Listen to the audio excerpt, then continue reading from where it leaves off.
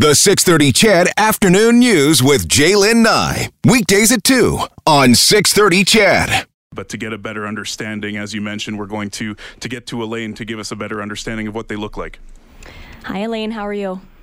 Good, thanks. Thanks for having me on. It's our pleasure. So something that Brad and I discussed is we feel that we know people utilize these supervised consumption sites. We know that we know the health benefits, but we don't necessarily completely understand what happens when you walk in the door. And so, Elaine, we've asked you to walk us through essentially a step-by-step of a person's experience inside a supervised consumption site. So I'll start with obviously the first step.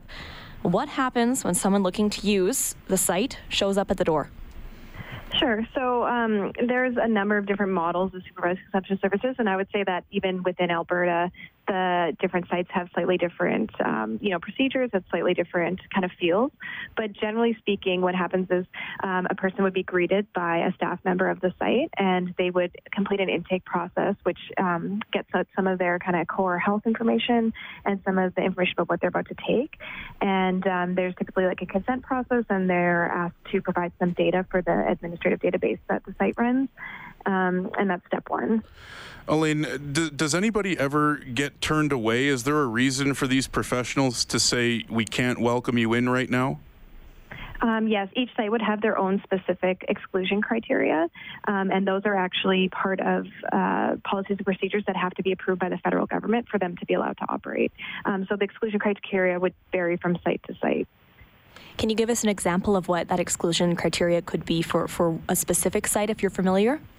Sure. So one example might be if staff have had an issue with one person that's been, typically the sites will always try their best to do everything they can to address an issue and keep everyone safe within their space. But sometimes temporary or more longer-term exclusions are required. They're very rare, and they don't happen very frequently. But that is one example of an exclusion criteria. So if if there had been a behavior going on that was not stopping, that might be one measure that's taken. Elaine, once they're admitted and there are no issues with this certain individual, where are they told to go? Is there certain areas for certain users, for certain drugs, or is it just a common facility? What does the inside look like? Most of the sites are set up the same way, and they typically have an intake and a waiting area, and so that's where people would first present, and that's where they would first interact with a healthcare staff.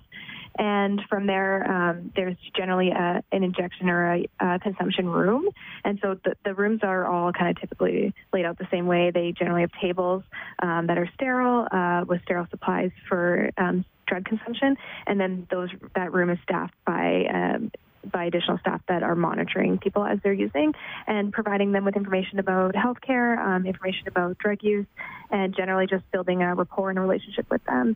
And then once people are done in the consumption area, typically each service has another area where people can go to kind of be monitored and just kind of relax and maybe interact with additional staff. So, for example, a lot of the sites offer addictions counseling or social work services. That's typically where you'd see those types of services being delivered is after someone's used, they are out of withdrawal, they have a more level head, and they're able to kind of start having a conversation if they want about where they want to go and, what kinds of things that they could access to help them. Elaine, is there a limit per day how many people can access the site or at one time? Yeah, so all the sites are going to be restricted by their capacity. So obviously, each site only has a certain amount of spaces where people can use at a given time. And so that would be the main limit is that obviously they're not going to, they need to control the flow and make sure that everyone has time to interact with the staff and has time to use the service in a safe way. Well, now, Elaine, once they use, are they required to stay in the facility? And if so, for how long? So generally people are encouraged to stay, but they're not required.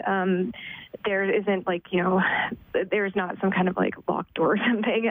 Generally, most people will stick around. They might grab a snack or have a chat with someone, but and it's just to monitor, make sure that they don't have an overdose. But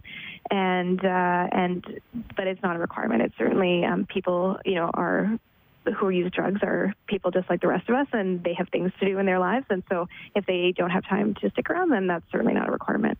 And then take us through the sterilization. You mentioned sterilizing the table. What does the cleanup look like for the staff afterwards? Sure. So, I think generally speaking, supervised consumption services are a healthcare facility. There's a lot of measures that are taken to make them as warm and comfortable as possible. So, there's like art, client art, things like that. But there, as a healthcare facility, and obviously, it's a need to prevent the spread of potential infections or anything like that, there is cleanup process, and typically the clients help to clean up, when they're finished, they put their dispose of their needles and other materials, and then things get wiped down basically. Now, Elaine, we obviously know that there's healthcare professionals there. Are there security on site in case there's erratic behavior, whether the person has used or not? No. So typically you would not see security at a supervised consumption service, and typically it's not required. It's pretty rare that staff would encounter incidences of violence or anything that would require sort of additional support beyond what the staff can do.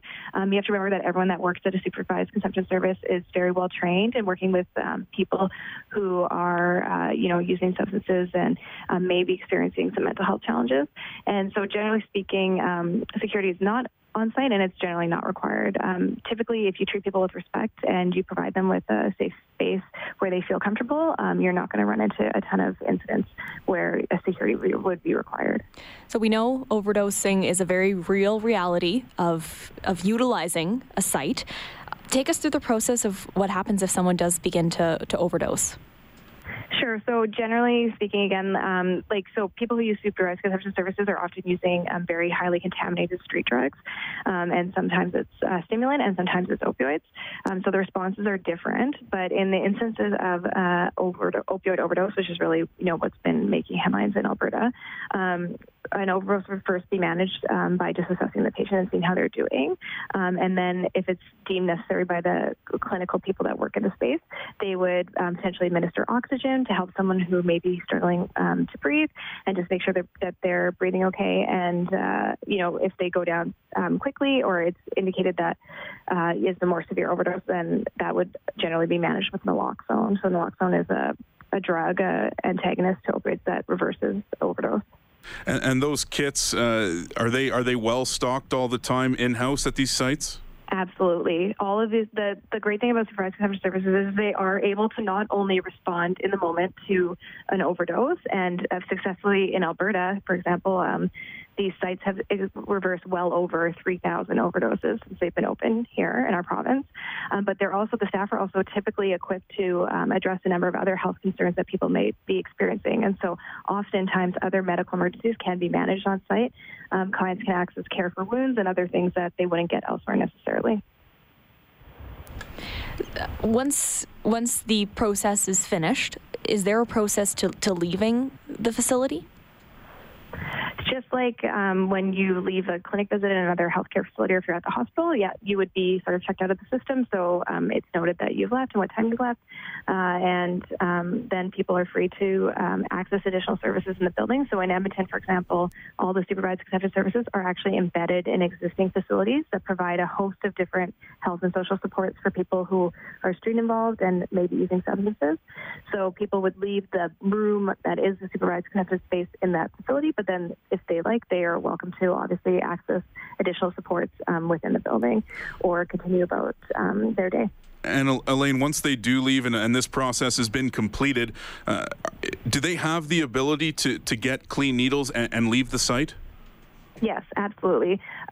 Needle distribution or sterile supply distribution is a core function of harm reduction. We've had needle exchange in Edmonton since the late 80s, and it's very key for reducing the potential risk of HIV and hepatitis C spreading in our community. And so all of the services provide sterile supplies for people who need them, as well as all the services take back any supplies that people might have. And in Edmonton, for sure, I know that the return rate is very, very high. How about How about naloxone kits? Can they leave with those too, or are those strictly Absolutely. in-house?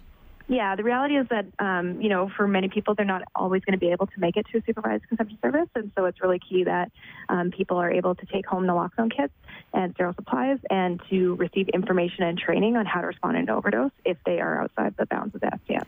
Elaine, I feel sometimes we get in our head the idea of what someone who uses a supervised consumption site might look like. But can you take us into the different socioeconomic backgrounds of people who utilize? Sure.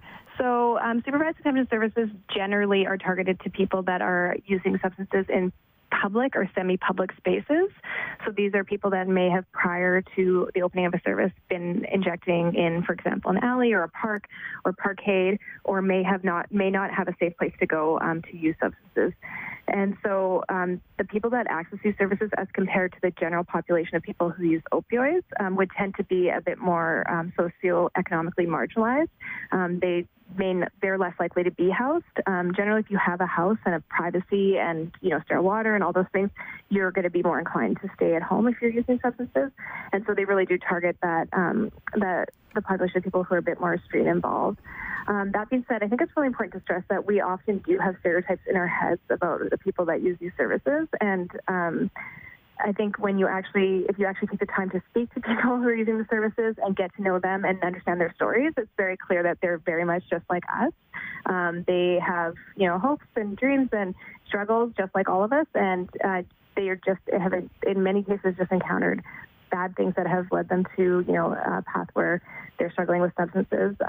And so I think that's really important to remember. They're much more like us and like everyone. And yeah, I hate to see a lot of stigma and discrimination against people who are using these sites, because they're our friends, they're our neighbors, and they're our family members.